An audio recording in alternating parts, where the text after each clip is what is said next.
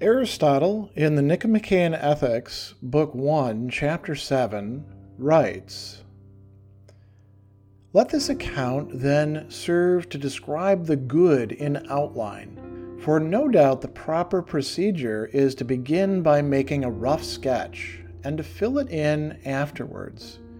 If a work has been well laid down in outline, to carry it on and complete it in detail may be supposed to be within the capacity of anybody.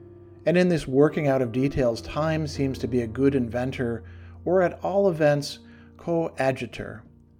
This indeed is how advances in the arts have actually come about, since anyone can fill in the gaps.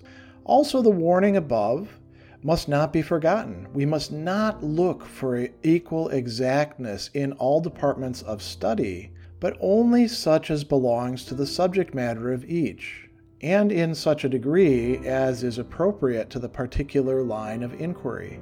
A carpenter and a geometrician both seek after a right angle, but in different ways.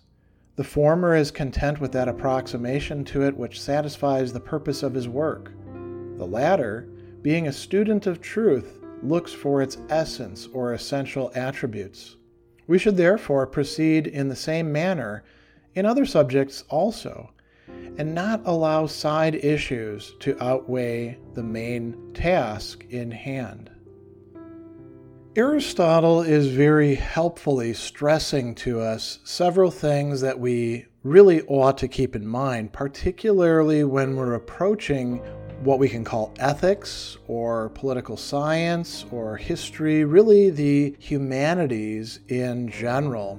This would also apply, we could say, to the world of the arts. And Aristotle would say that this applies to anything that involves human beings, in which this world of ours, things happen for the most part, not always exactly the same. And many people do expect that once they have a theory that they've learned, or some technique, or something else along those lines, an intellectual construct, that they can apply it in, we might call it facetiously, a cookie-cutter way, saying that everything will work exactly the same. And it's just not like that within this messy, complex world in which we live for a variety of reasons. This being the case, Aristotle thinks not only do we have to avoid trying to be overly precise and then actually getting things wrong, as if we were doing something like mathematics applied directly in the real world, or logic, or pick any other largely deductive discipline. We also need to be cognizant of the fact that while we can supply generalities, there are going to be exceptions.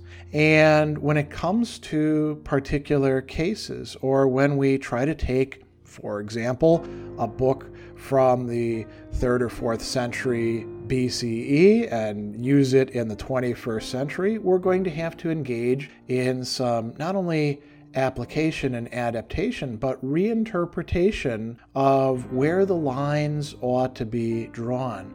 When he talks about providing an account in outline, it may be that Aristotle himself doesn't actually provide us with all of the outlines for what then can be colored in by us. And he does mention that time itself and the progress of human ideas and experimentation and thinking things through and reflection and dialogue plays a role as well. Maybe that will draw in some of the lines, but even then we need to be ready to fill in the outlines from case to case to case. And part of that requires us to develop a sense of perspective or good judgment. That is going to be absolutely essential to doing ethics in any real way, but it will also extend to anything else: rhetoric, history, political theory.